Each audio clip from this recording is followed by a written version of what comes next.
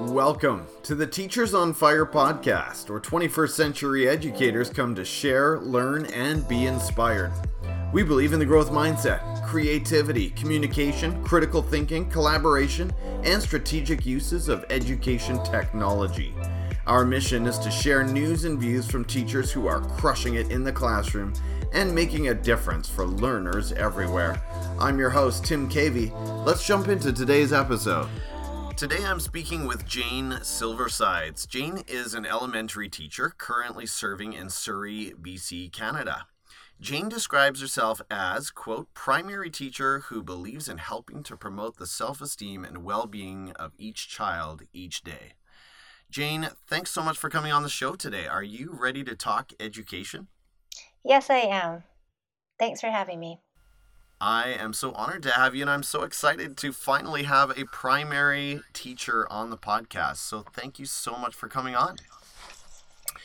Why don't you start, Jane, by telling us about your current teaching situation? Okay, I teach in District 36, Surrey. Okay. And I teach at White Rock Elementary School. Mm-hmm. I teach grade 2, and I teach dance.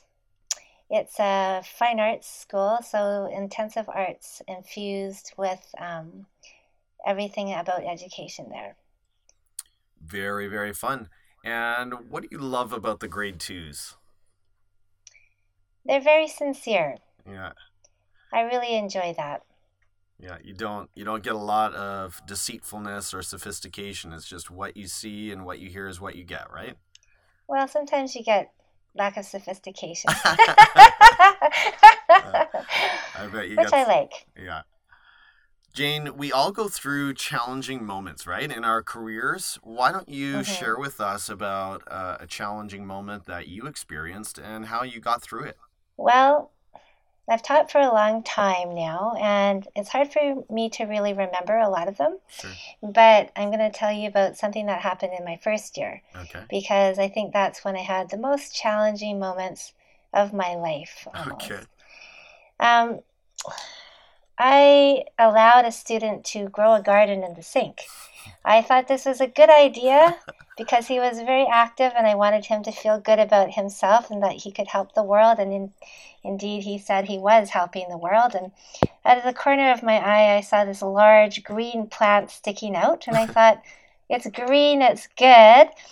And anyways, the next day, the principal and the janitor were just furious with me. And I realized that teaching was pretty hard. Mm-hmm. I had to pay attention to so many people's feelings and pay attention to what people were doing all the time. And I felt pretty sad about my mistake at the time.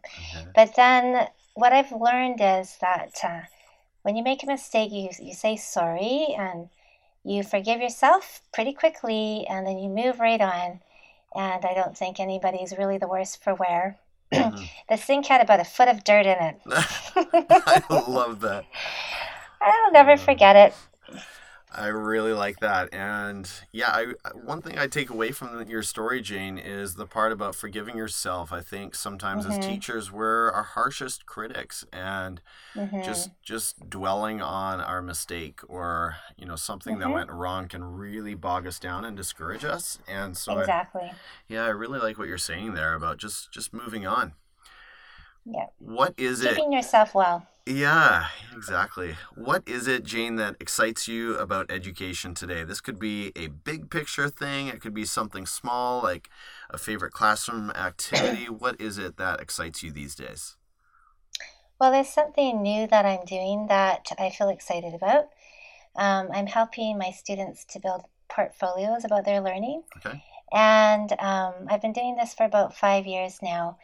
And so I put in artifacts and they put in artifacts. And by that, I mean, we take pictures of their work. We put in videos about what they're learning and we talk about it. Mm-hmm. And the parents get to see what we're doing. They get to talk to the parents. I get to talk to the parents. Everyone can talk to everyone. And what's happened is the students and the parents are more involved in their education and they're more excited about it. It's really easy to communicate with everyone through the portfolios, and I feel like my students are actually doing better. because the parents know exactly where they are all the time. And the students take a little bit more control, and they can ask for help when they need help from their parents right away when they're having trouble. And so I feel that that's pretty exciting.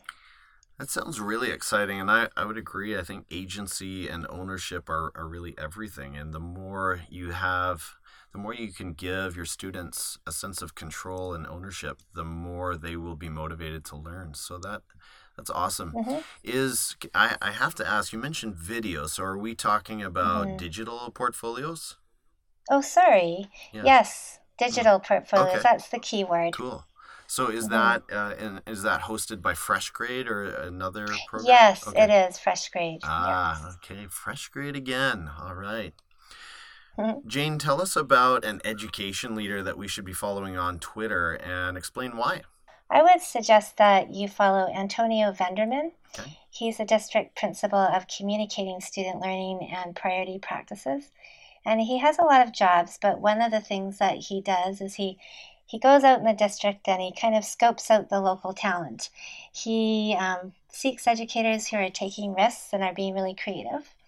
He interviews them, he makes videos, he puts them on Twitter, he puts them on the district website, and it basically shows innovations throughout Surrey. So if you follow Antonio Venderman, you'll be in touch with a lot of other teachers who are doing outstanding things, and it's a great way to learn. He definitely sounds like someone I need to add to my list, so thank you for that recommendation. Again, that was Antonio Venderman. So that's right, you pronounced it properly. So I will make sure to add that Twitter account to the show notes on this episode. Thank you. You're welcome. Jane, if you weren't teaching or working in education, what would be your next choice for a career path? Tell us why this area interests you. I think about this all the time. Okay. I hope that's a good thing. That's a good thing. Absolutely.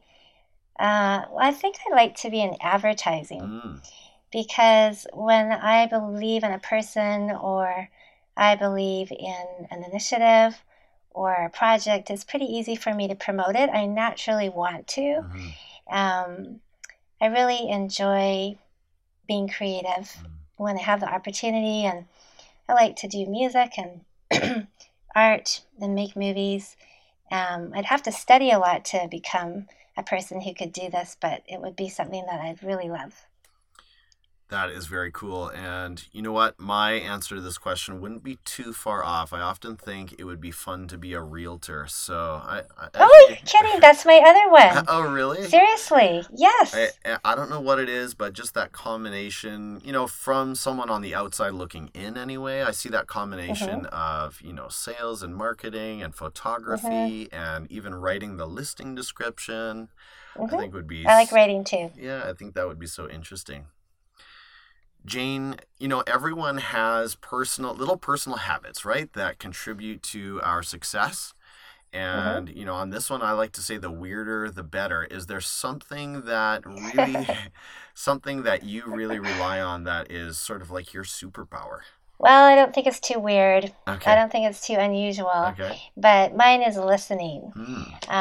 Something that we tell our students to do all the time. Yes, we do. But one time a speech and language therapist told me that communication is like tossing a ball around. Okay. And wouldn't you agree that in education, you basically are communicating all the day long? Yes. So she said, if you want to throw the ball, you have to throw the ball just right so the person catches the message. If the person is standing close, you throw the ball gently. And if the person is standing far away, you throw the ball hard. And so I listen to the other person and basically let them speak first so I know how I should toss my ball. And that applies with my students, with parents, my colleagues, and sometimes I just decide to keep my ball to myself. Right.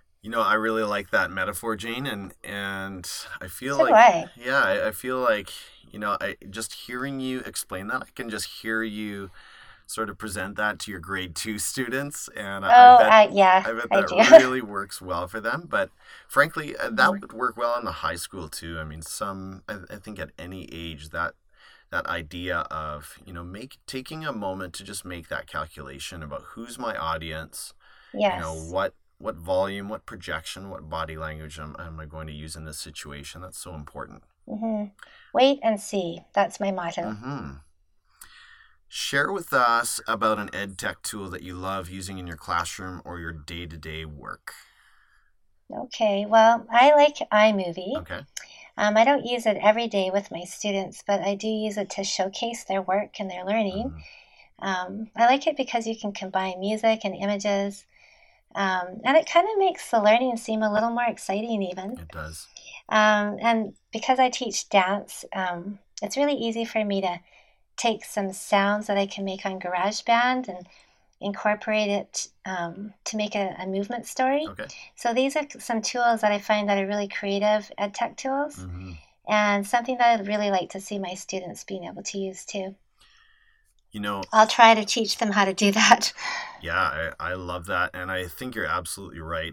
I think iMovie is one of the most powerful features in the Apple universe, if we could call it that. And I'm actually going to be speaking with an iPad expert coming up in a few days, and I know. Excellent! I kind of expect he'll be talking about some of those kinds of content creation features that really work well for students. So, iMovie it is.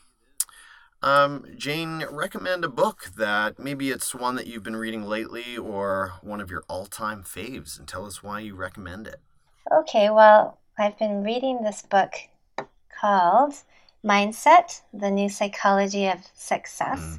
And I have to admit, I haven't read the whole thing. I've sort of been looking at different parts like I do. But what stands out to me about this book is that it promotes hope. And I think hope is something that promotes mental health, good mental health, because when you don't have hope, it's pretty depressing. It is.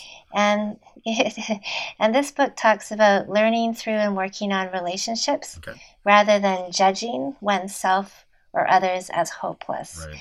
And if I could sum up the book, that's what I'd say. So, I will. Good read. It is a very good read, and I will add my vote to that as well. I read that last summer, and I honestly think, man, teachers, if you don't have time to read and there's only one book to read, start with that one, Mindset. You're kidding? Yeah. Well, thank you. By Carol Dweck. It's honestly, it's a game changer, I think. Yeah. How would you sum it up? Well, I would say, you described it really well. She talks a lot about the difference between the growth mindset and the fixed mindset. And, even as teachers sometimes, and this is terrible to say, but sometimes we get pulled into the fixed mindset, which says that, certain learners have limitations that they'll just never be able to shake. And, Carol Dweck talks a lot about in the growth mindset, how, through effort and intentionality and perseverance, we can learn. One of the great expressions that I took away from the book is the power of yet. And so my grade 8 students are very well trained. So anytime someone in my classes makes a loud comment like, "Oh, I can't draw," almost immediately someone in the class will say yet. And that idea is so powerful. And as teachers, again, like I said, we'll step up to the board and say, "Oh, I am a terrible artist," or, I'm not. Not something we should be saying, right? Exactly. We should be looking at that as, we're on a journey of learning. And if we're weak in an area, we have the potential to improve. And when we make a flat statement and say, "Oh, I'm terrible at something," we're really just saying, "I'm never going to change." And so I'm not going to try. Yeah. And so, when I come across that in, even among colleagues, if someone tells me, one I've heard it from colleagues is, "Oh, I'm just not a tech person." Well, the answer is you can become one. There's no one that is locked out of that kind of learning. So, yeah, love that book. Don't get me started, Jane. I got you started. I'm gonna take over the interview. Yes. Great book, Mindset by Carol Dweck. Jane, tell us about a YouTube channel that you enjoy and tell us why. Well, I've just started to listen to a few TED Talks, and some of them are really funny, and some of them are really inspiring, and some of them are both. And they're not too long, in terms of minutes. So I would say they're worthwhile. TED, and another one too is TED Ed, which focuses on education. TED Ed. Yes. Awesome. Yes. And those two. Jane, this has been so much fun. Thank you so much for just your courage to accept this interview from someone that you didn't know. And it's been everything I hoped it would be. And I'm so thankful to have a good voice from primary education. Look forward to hearing from more. Jane, what's the best way for people to follow you? Well, if they want to follow my thoughts about education, probably Twitter. But if they want to see a lot of flowers and trees and oceans, then they can go to Instagram. Okay. Fair warning. And what is your? Are you able to share your handles on both accounts? Where do we go on Twitter to find you there? It's called Jane Teacher 2. Perfect. Jane Teacher 2. Okay. And how about Instagram? I think it's called J Silversides. Okay. All right. So we can find you at J Silversides or just type in Jane Silversides. Again, Jane, thank you so much. This has been a lot of fun, and we're getting close to the finish line here. So have a great rest of the year and a restful summer. You too, Tim. Thanks very much. Thank you. Bye-bye. Bye-bye. Thanks for listening to this episode of Teachers on Fire, where teachers come to share, learn, and be inspired. Please subscribe to the podcast, leave us a review on iTunes, and follow us on Twitter at Teachers on Fire. I'm your host, Tim Cavey, saying goodbye for now, and we'll catch you next time, right here on the Teachers on Fire podcast.